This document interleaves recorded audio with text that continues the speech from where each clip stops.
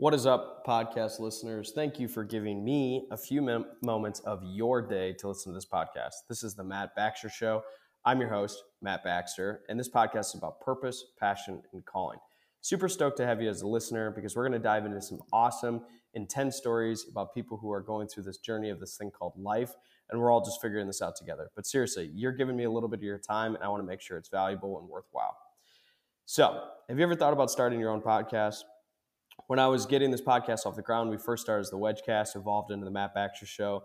There was a lot of questions that we had, like, how do I record an episode? How do I get my show into all the different places like Spotify, Apple Music, Anchor, Zencaster, all these different places? And yet it just seemed very, very complicated. But the simple thing for us as we began to navigate the waters is the answer to every single one of these questions, was really simple. It's Anchor. Anchor is a one-stop shop for recording, hosting, distributing your podcast. Best of all, it's 100% free. Yeah, free. And it's ridiculously easy to use. And now Anchor can match you with great sponsors who want to advertise on your podcast. That means you can get paid at podcast right away. In fact, that's what I'm doing right now. Yeah, making money. Okay, it's sweet. It's easy. It's not a big cheap plug on an ad, but it's just simple and easy to use.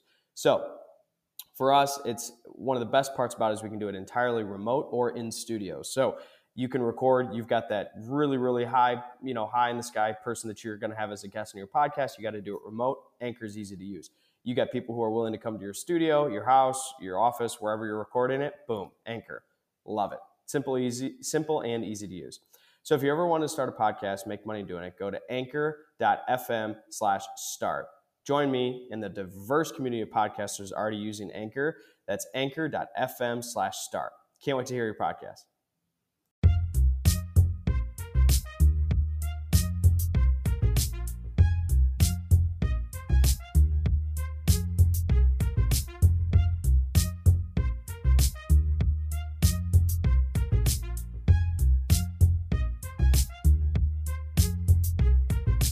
Podcast listeners, what's going on? On this episode, I am talking some smack with my old Professor Fila. He's a bloody Brit, and he's got this amazing accent that I hope he reads bedtime stories to me every single night because it's awesome. But he tells us, a little bit about his story of coming from the recruiting world based in the UK, now becoming, a professor in management at Hope College and doing some amazing work in that space. I will admit I probably should have paid a little bit more attention to him in my school days than I do. But, lessons learned, and now we're friends, and I'm learning from him today as we speak. But also, just hearing his work on stress and management and diving into this idea of how to truly understand stress, healthy levels of stress, negative levels of stress, and how management can help understand that within employees and how employees can better articulate that to management. It's just fascinating, cool stuff. So he gets really practical about how to go about that in your organization as well. So I'd highly encourage you to listen to it. Not to mention, he's just a fantastic guy. So Professor Fila, thank you so much for being a guest on the show. Professor Fila, thank you so much for being a guest on this podcast. It's an absolute pleasure to be here. Thanks, Matt. I know we've reached like a fun friendship mentorship level in our relationship, and you've told me to call you Marcus. I just am not quite there yet. You're still prof to me. We're still back in marketing class, and you're giving me grades that are not giving me a 4.0, although my effort was certainly not a 4.0 journey. You did pretty well.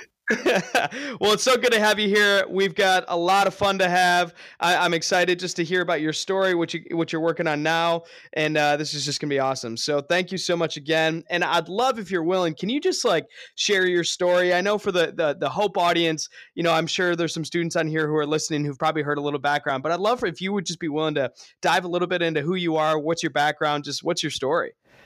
Absolutely. As you can tell from the accent, I grew up in the Holland area. No, I was about to say Texas is where I was going to guess. Texas, but I know. I come from the Texas-Oklahoma border.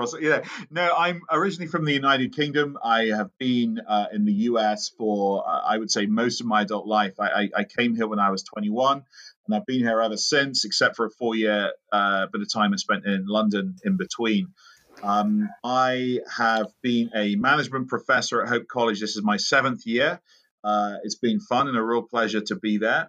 Prior to that, I had about 10 years working in industry. I was a business development guy in London in the corporate media industry, where I used to, I'll give you the short version, I used to contact company CEOs and basically interview them on the phone about their business and how they grew the company, or how they were parachuted in to turn around a failing company.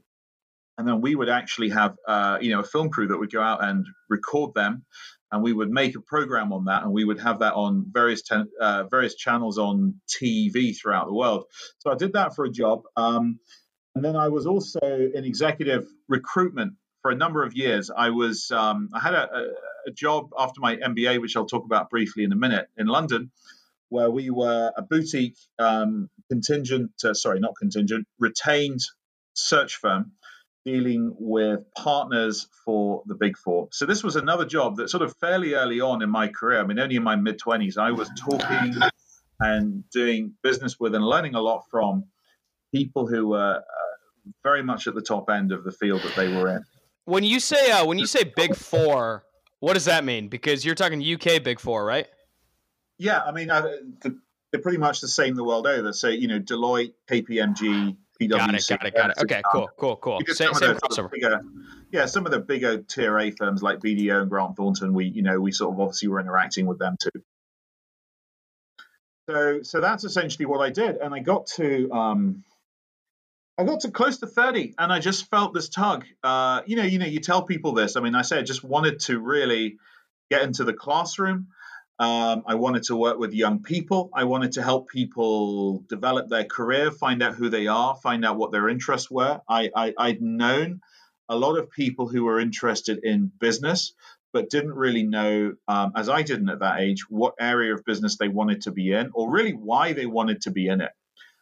So I wanted to help people sharpen those parts of who they were, and to actually be, for some people, the first ever business prof that they had. So that was something I was really driven to doing.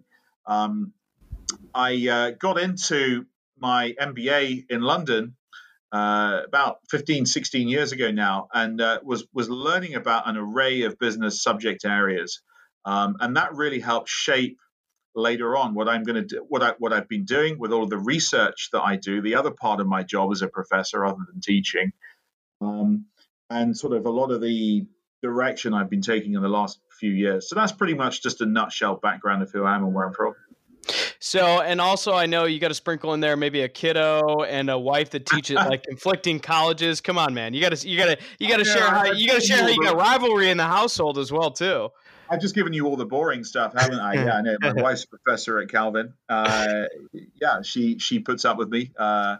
She tolerates me and has done for about 9 or 10 years now, and we have a beautiful 3.5-year-old daughter who keeps us going. She keeps me running around. My parents say that I had that energy at that age, but I very much doubt it. Love that. So you got to humor me for a second. So I as you and I have talked offline, you know about my business, which is in the hiring, talent acquisition space. So headhunting, recruiting, executive recruiting in UK, how does it structure differently than maybe the United States-based hiring? How are those things different? I just asked because obviously I'm a little curious. That's the space that our business plays in. And I'm just curious, like the business world of recruiting in the United States, how would it structure differently than maybe in the UK? I think one thing that hit me is that even in a big city like London, most people in an industry know each other.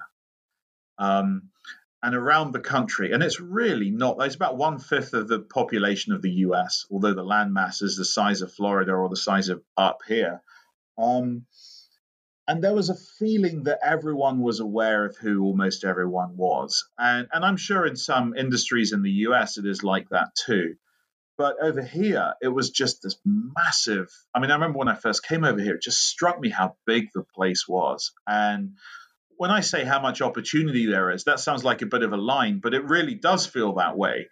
And there's always a perception of choice over here, I think. Whether people are aware of it or not, there's always this sort of perception of almost endless choice for a lot of different fields that we don't always have. We have some choice, but not necessarily that much. So how did that relate practically to recruitment? Well, I think there was sort of like, I think I'm going to generalize here. I think in the UK it was a little harder to break into firms. I think people were aware of people. If you didn't know someone, if you didn't have an in, it was a little harder to get in. But once you were in, it was a kind of expectation that it would be a relationship for the longer term, unless you obviously did something bad, or they did. Over here, I found it was much easier to get into a lot of places, at least at the time when I was doing it. It was very much a kind of, what can you do for me today way of thinking. And I just ate it up. I loved it. I really enjoyed the positivity. I did find that once you were broken in, it was, there wasn't as much to keep you there. I mean, I never had a client throw me away. I had lots of clients in Fortune 200 companies. I placed 10, 12, 15, 18 plus people in. But there was always a feeling that they could go to someone else very easily, whereas I never used to have that feeling quite as much in the UK. So there was sort of a good and a bad on both sides of the coin, really. So to bring your prof attitude and look at the business world, on the UK side of things is more of a loyalty. You knew the person's, you knew their kids' names, you knew what pub they drank at, you knew sort of the important side that kept a relationship longer. Whereas in the United States, they didn't care as much about that. It's, if you can price cut today, we'll sign with you today for today's deal and today's deal only. So it was a much more, you could walk in, win a business deal over, less loyalty driven, less stick around with people they care about. Is that kind of how I'm understanding it? Similar. I mean, I wouldn't want to make that sound like a negative here, but it's not meant to. It was just a different way of thinking. It was always sort of, what can you do for me today? Which, when you're trying to open the door, is fantastic, and when you're trying to keep the door open, it's almost like, I would love to be able to get the best of both, but obviously you can't do that. Yeah, for sure. So let's transition that into teaching at Hope, right? So I probably was one of your most obnoxious students, because I probably didn't pay as much attention as I should have. Regret that today. But what is it that sort of drives you as a prof at Hope, and what kind of has kept you fired up and doing what you're doing, as far as like the teaching side of things, but also as students? You obviously specifically chose speaking, teaching to university age students. And so what is it that drives you to be in that space? I think it's just a very interesting age, and you see people from when they come in to when they leave. And really in our department, it's sort of 3 years, because we start on the sophomore level. And you just see massive change in that time. I mean, you see what appears to me to be sort of, in some cases, 5 or 6 years worth of change in just that sort of time frame. And as I alluded to earlier, it's an age where, for various reasons, I didn't necessarily have it all figured out. I didn't feel completely confident in my choices. And I wanted to, almost on a personal level, I wanted to help other people do that. And regardless of their background, regardless of who they are, regardless of what they want to be, I really just wanted to help guide them through that process. In terms of content, I've always been very big on pushing people in at the deep end. I want them to very quickly be reading sort of quite complex articles that have, frameworks and thought processes behind them that are quite deep. I don't think we need to baby them. I think we can get people right in there and doing it, and sort of doing HBR cases and presentations and things like that. And the other thing that really drives me as an educator is, when I'm educating people, I'm not just thinking about, from now to the end of this course, what's important to teach people, and then that's the end and sort of bye-bye. I'm thinking to myself, everything I teach, almost everything I say in the classroom is very much geared towards, okay, how is this going to affect people in their internship, in their first job, in the first 5 years, in the first 10 years out of college? And I remember when I did my MBA in London, when we had our graduation, the guest speaker said a really profound thing. He said that don't think that you're going to walk out of here and get all of the benefit from everything you've learned in the first day of the first job. Some of the things will come to you right away, but other things will be several years, 5, 10 plus years down the road before you really appreciate to the full what you've been able to learn in this class and in this course. So that really hit me, and that's how I gear it, because I want it to be a long-term win for people. Yeah, it's special, and not to blow too much wind up your skirt, sort of thing. But you've left an impact, and obviously we're doing this podcast today because we've kept a pretty strong relationship. So, and I know many other students you've done that for as well, which is pretty powerful. So, thank you for that. On on that note, I know you're doing some pretty special work outside of the classroom around this concept of stress. And as a startup founder, quote unquote CEO in the space, I deal with stress nonstop all day long. And so I'd love basically for the next 20 minutes you to solve all of my problems and make me never be stressful again, sort of thing. Right. So, no, on that note, I just would love for you to dive in a little bit and talk about kind of the work you're doing in the space of stress. Yeah, well, first of all, why I think it's an important subject. It affects everyone. No company or organization is immune from it. And it affects everything in the value chain. It affects everything that a company does. It affects everything that people do. And it's actually something that is a lot more within the control of good, positive, two-sided conversations between employees and employers than I think most people tend to believe. Going back to my education in London, when I was on that course, when I was on that MBA course, it was great to learn about finance and operations and marketing and all these other wonderful subject areas on a good MBA. But I did a personal and professional development course taught by an excellent professor who's now at the London School of Economics. And there were various subjects in there like work-life balance and redesigning work around people, not necessarily individual people, but people within certain jobs and certain groups to really help them to perform well and reduce propensity to leave. And it hit me between the eyes. I mean, I know anyone who's enthused about anything can think that every nail has a hammer-shaped head or whatever the phrase is, but it really hit me, and it suddenly jumped to me that no matter how effective we are in any of the business verticals, or any of the areas like finance, operations, sales, marketing, etc., if we don't get this right, if we allow this to go under the radar, then there's going to be consequences for it. And at the time, I thought that was the end of my education, period. So I was working as a headhunter, and then I suddenly realized when I was dealing with these very high-end people, these partners, and they weren't just in the UK, they were all over the world, the ones I was dealing with, that when you were moving people from one big four accountancy practice or, very big tier A accountancy practice to another, okay, actually, when you get down to it, what those individual practices did were not that different from each other. They all have their identity, they all have the mission and the vision and whatever the values are. But what Ernst & Young does is not that different from Deloitte. What KPMG does is not very different from PwC, etc. So what would it be that got people to move? And it always, always, always got to be something around missed opportunity, frustration, bad relationships at work. People, no, this is the big one. People who believe they should be in a position by now where they have more autonomy than they actually had. They were driven, highly educated, energetic people at the very pinnacle of their game in most cases, right? So there was a level at which you could trust them and say they knew what they were doing, and they still felt that they were micromanaged. They felt that there was too much red tape around them. They felt that, and they appreciated that there had to be boundaries. They appreciated that there had to be rules. They weren't expecting to be able to come in and do whatever they want, but it was just interesting.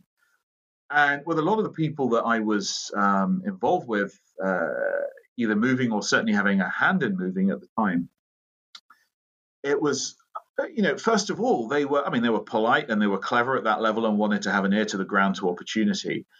But they were often, it took a couple of conversations to get them interested. And this whole subject, really was what triggered it for a lot, to use what people say now. It really triggered it. And it got me into discussions that were very interesting with them about how to improve their work life.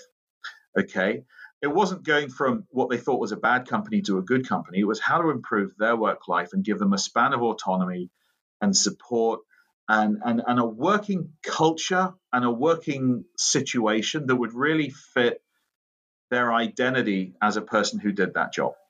And so I gotta ask real quick on that note.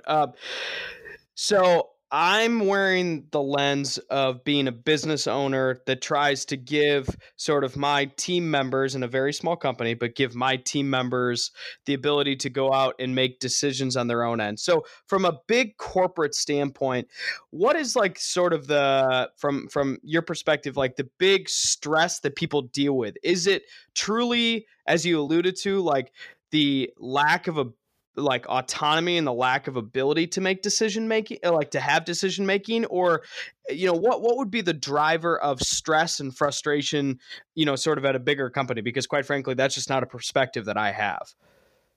Yeah, I think that when you look, I mean, obviously it's going to change based on the industry that people are in, based on the career phase that they're in, based on where they're located, and all those sorts of things. But I think something that's actually quite common, that I've seen an awful lot of, and spurs a lot of these things, is that professional service, or companies, careers, if you like, demand a certain energy. They demand a certain drive. They demand someone who really has some level of urgency to progress. And then they put them through, obviously, as they should, quite a rigorous selection process, and are often quite demanding of the quality of their background in terms of their educational qualifications and other jobs that they've had. And then they get hired. And then what seems to happen again and again and again is that the workload that's put upon them, they expect it to be high. And it is high, obviously in a lot of cases. Sometimes it's very, very high. But the thing that really makes the work feel harder than it is and gives people this idea that the demands placed upon them are beyond their ability to cope is very often around this issue of control. It's very often around the fact that the organization doesn't necessarily free them to do things the way that they want to be done. Now, you can break this down. Like if we had a 3-hour podcast going on, I could break this down for you at the level of the job. I could break this down for you at the level of the 5 major tasks that people do. I could break this down at the level of the 70 or 80 or the 90 sort of subtasks that people do. And you could quite scientifically break down a job for a person or a group of people in a team and say, right, you tell me here where you feel that you're given the freedom to do things a certain way, and you tell me here where you feel like there's a bit of a foot on your head. And this isn't the only problem, but this is a really big one. Okay, where is it that you feel that you could have a lot more control over how things go in terms of what you're doing, the ordering of how you're doing it, when you're getting it done by, okay, and just in terms of a process and who it is that you have help you with it, okay? Basically, people often use the term intrapreneur as an entrepreneur within a larger company. So it's how to make people intrapreneurs, and when do they feel they should be allowed to do that, and they're not necessarily always given that. Now, I want to say something really big here. My interest in this field is not a sort of anti-corporation, anti-the boss thing, because obviously there is some level where this is a teeter-totter, or as we Brits would say, a seesaw, where it's a two-sided conversation. And that is a really, really important point, okay? If we make it a one-sided conversation, what happens is either that companies say, oh, our employees are the wrong employees. And they have a situation where they go through, again, a very tough hiring process, and they're very sure of what they want. And then people leave. I mean, turnover is just so high and it's so expensive. The cost of an employee leaving, again, it's going to depend on the industry, the field you're in, is somewhere between 60 and 200% of what that employee earns a year. To actually have them walk out the door, take everything that they know and can do with them, and to replace them with an equally or superior performing employee is 60 to 200% of that. So how much pressure those costs are going to put on the remaining employees to perform in a way that compensates for that, and then it just becomes a bit of a vicious cycle. It goes round and round and round. But one of the reasons why this subject goes really under the radar. Now, let me tell you how under the radar it goes, Matt. When you go and look on LinkedIn and you go and search for a hashtag on LinkedIn, okay, and they do articles every year, the top 10 or the top 100 ones on LinkedIn, right? If you look for management, okay, there is something like, I'm just going to pull this up real quick so I'm not giving you the wrong number or making it exponentially more or less than what it is. If you go to LinkedIn and you go to search and you do hashtag management, okay, it's going to tell you how many people follow that. All right. 36,049,700. Okay.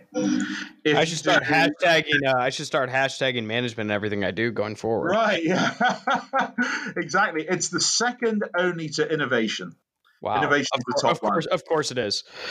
Human resources is 33,400,000. Work stress. Okay. Do you want to have a guess? I feel like I'm going to go polar, and it's either going to be amazingly high or amazingly low. Let's say work stress. Okay. Let's go. Before you answer, why do you think it might be really high? The only reason why I feel like it could be really high is because so many people are subtly acknowledging that they are stressed, but not really knowing what to do with it.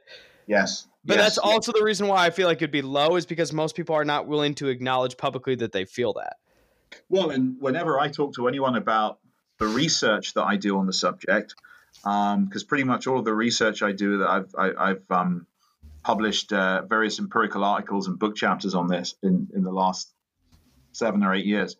Okay, and whenever I'm asked what I do for that side of my job, and I do all my research on this, and then people go, oh well, that applies to me. Ha ha ha. I'll be one of your people. Everyone says that to me all the time. Okay, so management, 33.5 million followers. Work stress, 75. Wait, 75 million? 75 followers. The hashtag for that on LinkedIn has 75 followers. Now, tell me someone you know who thinks that this is an irrelevant subject. I don't know anybody who doesn't think it's irrelevant. Sorry? I feel like everybody who I would know would think that's a relevant subject. Would think that it's super relevant. Right. So the question is, and this sort of goes back to one of your earlier points, why does this go under the radar? Okay, why does this go under the radar? I just wrote a LinkedIn article about this a couple of weeks ago. Okay. And again, there are basically 4 different reasons I came up with through the background I have and also some of the research I've done on this as to why this goes under the radar. Okay. And just as a point of note, it's very interesting how prevalent something can be and how almost ubiquitous it can be, and yet how under the radar it can go. Okay.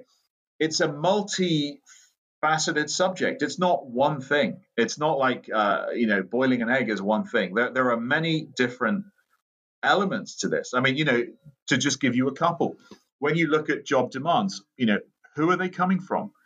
How well defined are they? How appropriate are they for the role that someone is in? And I'll get back to that if I have time in a minute, because that's one of the new areas. How do they professionally challenge you, or are they just basically presenting barriers to goal accomplishment? Okay. Do you have discretion, going back to what I said a minute ago, over how the work is done? Do you have support from colleagues, from your boss, and from the company as a whole? Okay. So these, and sort of being off in one area can throw out some of the others. So it becomes a bit of a Rubik's Cube where everyone can quite consciously fix one of the sides of the cubes. I was like really good at doing one side, but I could never do the whole thing. Okay. So because there's lots of different elements to it, you can't just point a finger to what it is so easily, even though you can define it as when people appraise the demands that are made of them at work as going beyond their ability to cope. That's basically what it means. But what actually is the subparts of that are such a lot that because you can't easily point a finger on it, we just go, okay. Second reason, there's lots of causes. Okay. Now, some of them are beyond the company's control. Okay. Now, if you remember from our exciting marketing class together, we talked about industry analysis and we talked about the 5 forces of industry. Michael Porter, sort of power of buyers and suppliers, threat of new entrants, rivalry, substitutes, right? All these things that affect an industry like winds of change And beyond that, you've got these political, economic, social, technological factors. I mean, this is sort of classic MBA sort of thing here, right? Obviously, something like COVID-19 is a massive, massive, massive pestle factor that's affecting lots of industries right now, ergo lots of companies, right? It's causing a lot of tension for a lot of people. That's not necessarily something it's not under any company's control. So again, my whole side to this is not I'm having a go at companies here. It's not trying to castigate people that run companies that are not paying attention. It's more just trying to really make people aware of it, and in a positive spirit to say, no, actually, it can be a win-win if you really do pay attention to it. Because there's a lot of, I mean, other than hopefully caring for what a lot of corporations say are our greatest assets, i.e. people, there's also a lot of bottom line improvements to it if you're able to bring down turnover, if you're able to keep people there and make them more productive. Okay, so it has lots of causes, right? These things outside your control. Okay, but how jobs are designed is within the grasp of the people that run companies. Now, if you're working for a massive multinational corporation and you're a mid-level manager, that might not be hugely in your control. I bet there's some things you do have the freedom to reshape within your team, though. So the question is, what are they? But if some of your listeners here are CEOs of companies or people very high up in companies, this is one of the most, if I can put it this way, exciting and positive aspects of what sounds like a pretty dingy and negative subject is that redesigning, and I don't mean massively like shaking, but redesigning how jobs are put together around things like not just how much work people have, but the type of work the way that the tasks are put to them, how they have the discretion, what supports are in place, who they're reporting to, what the outcomes are, right? That is massively under the control of organizational leaders. It's not something that they have to look outside the company to do. The third reason is that no one wants to own the consequences, all right? So, I mean, something that's important to say at this point, and maybe we should have said it, maybe I should have said it at the beginning, is that you need stress to a point. You need some of it for energy, for performance, actually just for well-being. I mean, if you're too bored, you're not going to perform and you're not going to be happy. So people need some of this. It's a curved linear relationship. It's not more is better or less is better. There's a sweet spot in there. Okay. And it's going to vary a little bit by person. It's going to vary a little bit by other characteristics. Okay. But there's going to be a range in there. But when it gets too high, either it becomes very acute, very high, or it's chronic, it's just ongoing, okay, without any break. Okay, that's where the problems come in. And nobody wants to own the dire consequences. So when you're in a company and somebody has poor performance, somebody is not happy with their job, somebody wants to leave, somebody actually does leave, and by leaving incurs those huge turnover costs to that company. The question is, who's to blame? I don't mean is it the employer or the employee. I mean, even if you get beyond that, even if you were to sit down in a company and say, okay, why did Joe Bloggs leave this company last week? Whose fault is it? Is it the person that hired them? Is it the person that they were directly working for? Is it the person that organizes all of the management and the red tape, basically? Is it the CEO's fault, even though he or she may not have spoken with that person very much, particularly if it's a large company? It's very hard to place attribution when things like this happen. So it just doesn't get attributed anywhere very often. And the last reason that this goes under the radar, sorry, I hope I'm not talking for too long here, is that responsibility is very much a mutual thing, right? So it sort of shifts, the blame shifts, right? So an employee that comes to hate their job because of this will always blame the organization, of course. They'll never blame themselves. They'll never say, was I a good fit for that job? Did I have any right to have that job? Did I have a good eye out for the boss? What was I doing to help? What was I doing to help the people that ran the company? What was my buy-in to them? Because, of course, people running the companies feel this massively as well. I mean, tension can go up an organization. It doesn't just come down, right? But conversely, and this is back to my point, and this jumped out to me in the headhunting job, okay? Organizational people that run companies can simply have the mindset that the right employees will just tough it out no matter what. But what happens if, other than these outside shocks or changes to the industry or pest or things like what's happening now with the coronavirus, other than stuff like that, what if you have a situation where you have a team in your company and the person that runs that team leaves? Things are going well, and that person leaves. And then the new person that comes in, there's a friction there, there's a problem there, whatever it may be. And the employees in that team are just not jiving with that person. And you start seeing turnover in that part of your company going up, right? It's too simplistic at that point to just suddenly say all the employees are the wrong employees, because why were they the right employees before? And, you know, because I was dealing with very senior people, and because it was this problem that was ultimately what moved them, okay, there has to be a level. There has to be a level, a competency level, a seniority level where you can't just say the employees are weak. It's, we've got the wrong people in the company and ha ha ha, if they were the right people, they would just deal with it, right? There has to be. So there's a two-way accountability. There's a two-way accountability. And it tends to be that people on either side will blame the other. So no one really talks about it. If they do, it's in a half-hearted way usually. They will have. I'll come on briefly in a minute to what I mean by that. They'll come onto a sort of band-aid way of trying to patch over the problem and hoping it goes away on both sides, and then it just will carry on. It will just totally continue, and it will just repeat, and in some ways get worse. And of course, if you're the employer here, then it's going to affect your reputation in the market as an employer of choice, right? Sorry, as an employer of choice. So everyone's a winner if they deal with it. Everyone's a loser if they don't deal with it. And no one has to feel like a loser by talking about it. I feel like employees are scared to bring it up. Employees go, okay, I'm a hardworking, driven person. If I tell people that I'm finding this really tough at the moment, it's going to make me look bad. So I'm not going to tell the boss. I'm not going to tell my colleagues in case I get, in case they, what's the expression? In case they knife me in the back. Okay. And then if you're a manager or a company owner, you're probably not jumping on this going, yeah, let's bring in a consultant like Marcus Fila to come and talk with us about how to lower this problem in our company. Because, they're probably thinking, well, that makes me look like a bad employer. If I say we have an issue with this, or some people might have an issue with this in my company, that makes me look like a bad employer.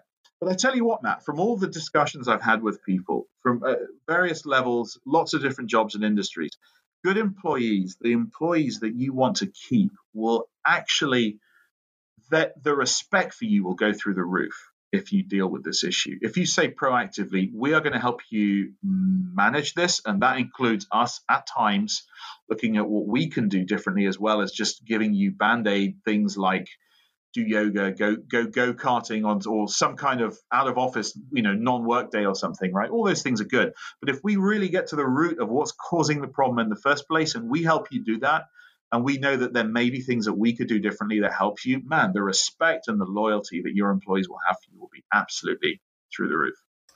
So on all that, so if I'm a stressed but motivated and driven employee, and I am let's call them on the spectrum, a socially aware manager, what would be the first step that a driven employee can take towards at least beginning this dialogue? And then what's the first step that let's call it, socially aware, emotionally intelligent manager can do to begin this dialogue?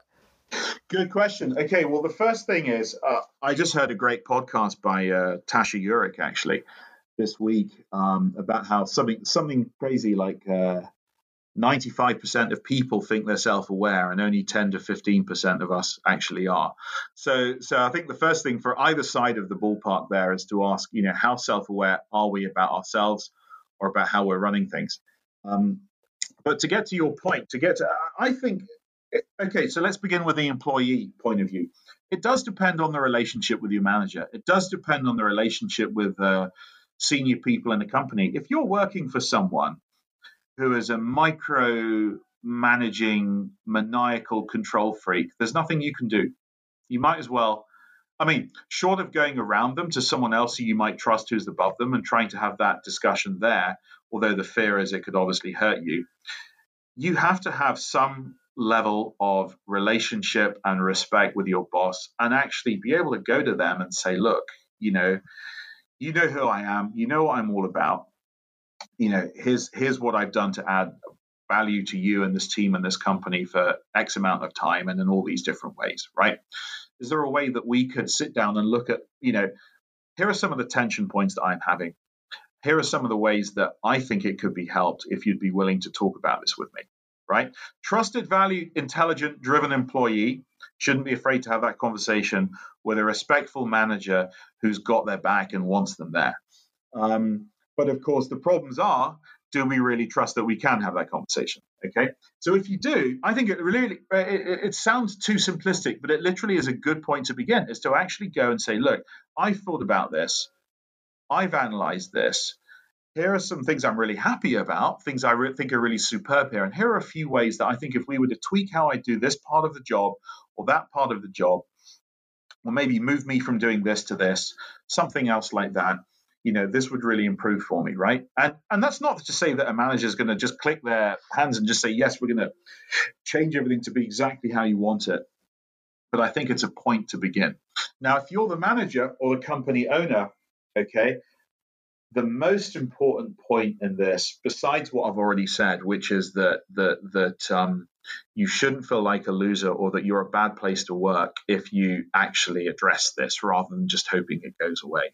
The most important piece of advice I would give, other than that, is to get onto primary interventions. Okay, so let me just tell you what I mean by this. Not only is the hashtag for this 75 people on LinkedIn, if you Google it, okay, work stress, okay, and it's going to give you all these sort of ways of how to handle it. And these are very much directed at employees, how to cope with it, 9 simple ways to deal with it. General points here, 3 ways to do it, coping, 12 ways to eliminate it. You're never going to eliminate it, by the way, and that isn't ever the goal. And we're talking about huge major players, the huge major publishers are the people that are writing this. Okay, it's a lot of good advice, Matt, but it's a lot of one-sided advice, which is always about what the employee can do differently. And to go back briefly to my previous example, if you're a healthy, functioning, positive, value-adding employee, and then something happens, like maybe the manager of your team changes, and for whatever reason, it isn't working for you, and you become all the things that an employee that deals with this is, disengaged, emotionally burned out, thinking about possibly leaving, maybe going from praising the company at the water cooler to starting to talk about how things are looking a bit unfair and not quite as they used to be, right? All these things that you can Google, just basically say, go and do yoga, go to the gym, eat more greens, do breathing exercises at your desk, use one of those balls you can crunch in your hand. All those are good things to do, but they're not going to get to the root of the problem. You as a manager have got the power in your hands, or as a company owner, to get to the root of this problem. How do you do it? Look at primary interventions. Everything you read about this, or almost everything, is tertiary interventions. It's okay. People who have already got this in a major way, here's a self-help book, here's an employee assistance program, here's some sort of counseling program, here's some sort of a meditation practice. Okay, fair enough. Secondary interventions are getting warmer. They're sort of preventative, reactive interventions. Okay, so this is when companies will do things like team building exercises, or companies will do relaxation programs or some kind of a wellness program. That's a big thing right now. Again, these are not bad things to do, but they are missing sometimes the reason that the problem is there in the first place.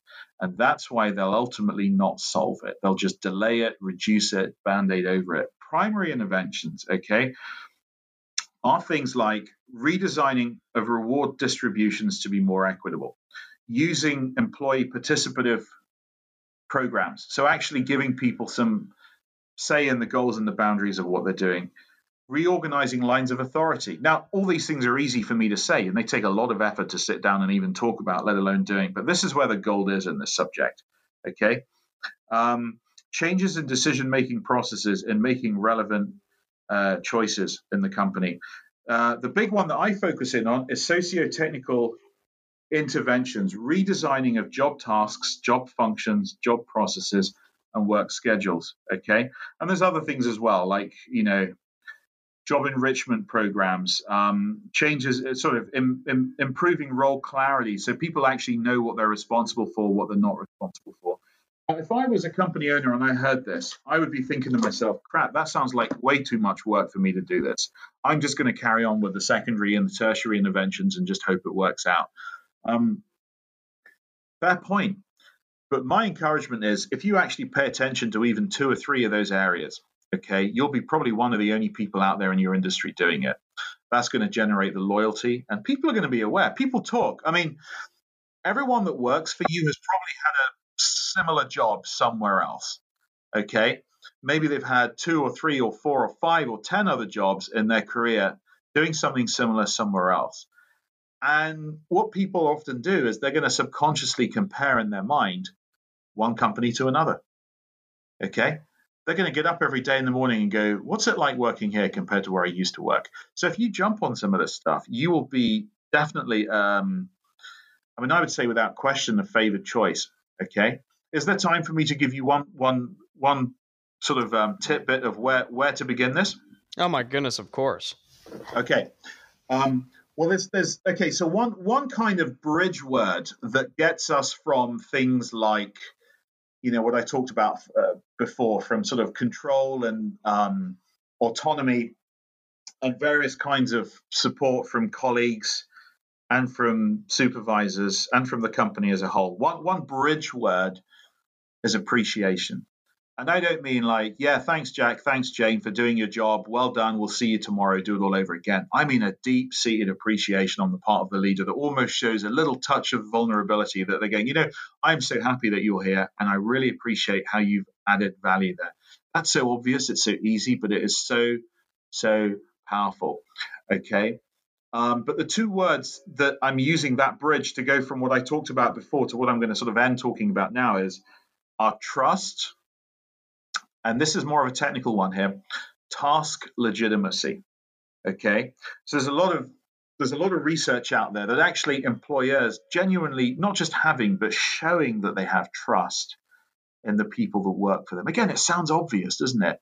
But if you look at any friendship you have, any relationship in your personal life, right? What is one thing that makes it supremely better? Showing trust in that other person. It's exactly the same in a company.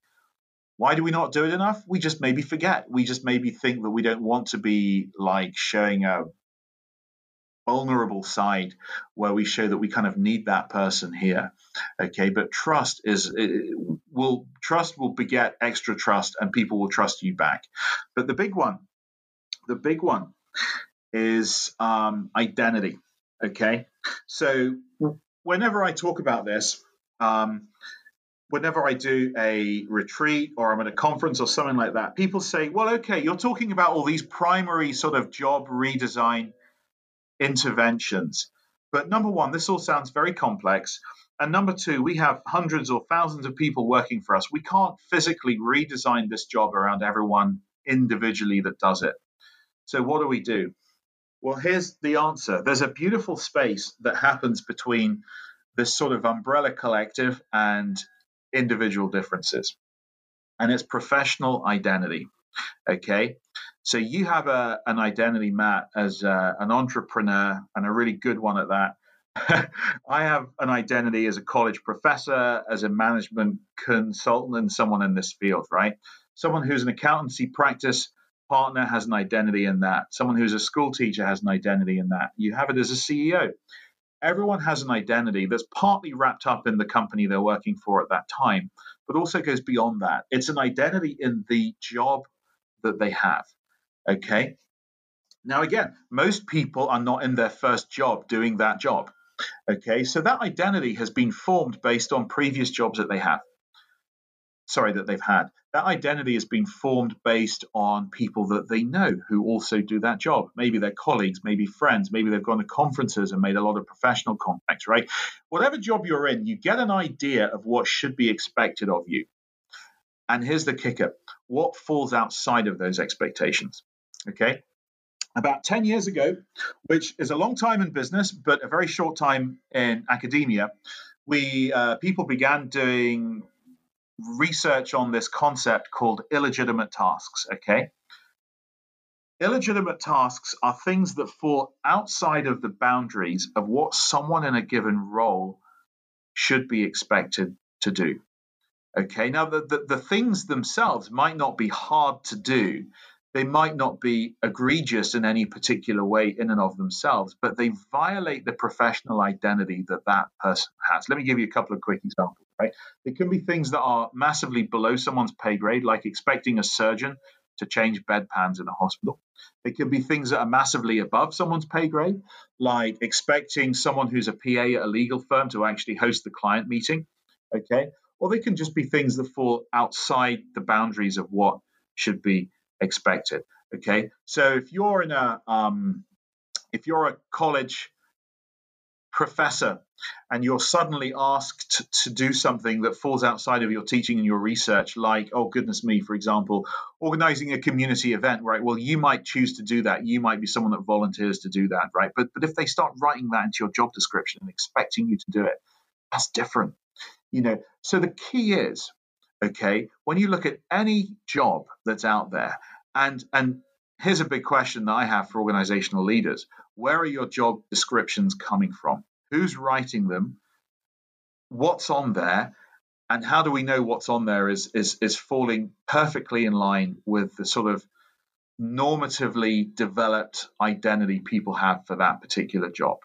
Right? So the people coming in to interview and join your company, the things that are on your job description, where are those coming from, and how well do they fit that normative identity that people have for that job coming in? Okay. So there are just briefly, there are two types of these. There are unreasonable tasks that people believe that someone else should be doing in the organization. Okay. So this is someone's job to do, but it's probably not something that I should be doing. Now, you can imagine in a company where there's lots of people doing lots of different jobs, okay, and they all sort of link together somehow, like in value chain, right? You can have a scenario that maybe what, Jane should be doing leaks onto John's plate, or what John should be doing leaks onto Jane's plate, and that suddenly becomes a formalized requirement. Whereas as if they had that job in any other company in that industry, no one else would be expecting them to do that. Illegitimacy, okay? The other kind is unnecessary tasks that are simply when you believe that no one should have to do that job. No one should have to do that task. Things that are just clearly a waste of your time. So if you have an archaic IT system in the company, for example, and it takes you so much longer to input data on it because the company can't be bothered to update that system, okay? Or if you have to if you have two different IT if you have two different points of data entry and they don't align well and you basically have to do everything twice, something like that could be just a waste of your time, that just induces anger. That just induces why am I doing this? It's not because it's hard work, right? Your job might not be that tough. Your workload might not be that high. But these things, if they're on your plate, are going to cause this tension. My last point on that is that I published some research on this last year, and what I found was that the amount of variance, if you like, in various negative psychological outcomes, like burnout, like anxiety, like emotional exhaustion, was actually 10% higher because of task illegitimacy than all these other things that I've been talking about, like how demanding someone's job is, what's the clarity on what their role actually is, like control over how they're doing their work, like support, right? These things have been out there for decades, right? But this is just the last 10 years. And I published a paper last year that actually showed that it counts for 8 to 10% more over and above those things when people perceive that they're having to do illegitimate tasks that might not be difficult, but just fall outside the realms of what should be expected for anyone in that particular position. Love that. And I feel like that leaves not only the employee, but the manager pretty empowered to first off, like how to ask the right questions of, am I overwhelming my staff members? And as an employee, am I appropriately like quote unquote complaining about the right things, or am I dealing with stuff that I shouldn't actually be dealing with versus should I just suck it up and go deal with it sort of thing. So I think that's special stuff. And I also think that like you are diving into the whole question of like, how do we actually appropriately deal with stress in the workplace, and what is the appropriate level of stress that like we all need to drive us, but also what's like too much to the point where it's going to break us at some point. So I think I'm pretty fired up on that. Good. Yeah. Thank you. No, that's a real compliment. And the last point I'll make on it briefly is that I just wrote an article a couple of weeks ago about this COVID-19 and how, there's such a tremendous number of people that are now working at home, right, with their laptops. That is my entire business is all driven by me, my laptop, my team, and their laptop. That's it. Exactly. But I was just there at home. I was in the back room where I am now in our house, and I was just thinking about this myself. I thought, you know what?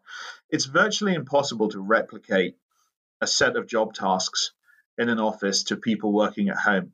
So if the whole subject collectively is getting 75 hashtags on LinkedIn, imagine you go deeper into it and this whole area of job design being really the kernel of how to actually solve this, how to actually prevent it happening in the first place, or really reduce it to a point where it can be handled very healthily, right?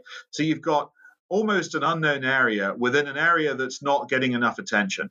So you're in the eye of the needle here. But I started thinking to myself, a lot of jobs out there are being redesigned almost by accident because a lot of people right now today are working from home because of COVID-19 for however long we are. So I wrote an article on LinkedIn that basically said, well, okay, obviously tension is going to go up because we're working outside of the way we normally do. But I wonder how much more trust and control and appreciation, perhaps even, and support people are getting right now.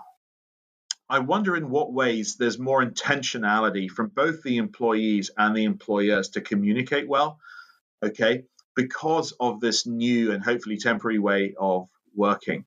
And then I asked myself, what could employees write down and then go back to their companies and say, even though I'm back in the office now, can we keep some of how we've been doing this?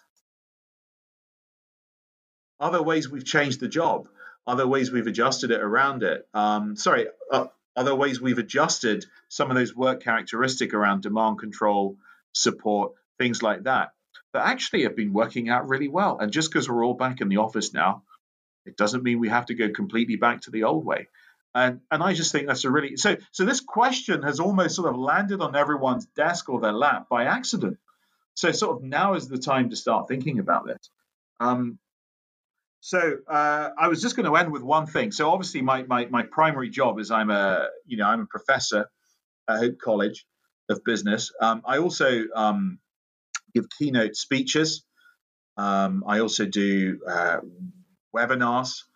I'm going to get into podcasting. I have a book in the works, and I have a website URL that you can go to.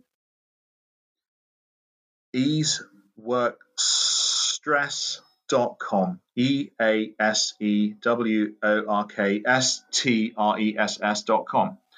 And if you go there and you put your email address in there, there is a downloadable self-assessment tool that you can use. You can use it as a manager, you can use it as an employee, and you can perhaps give it to your colleagues, to your other employees to use. And it's going to get to a lot of the areas of research that have been going on for years and sometimes longer than that, that for some reason don't always get the attention that they should, but really have been shown again and again and again to have tangible bottom line evidential wins for companies if they start paying attention to them. So I would encourage you to go to that website and then let me start helping you from there.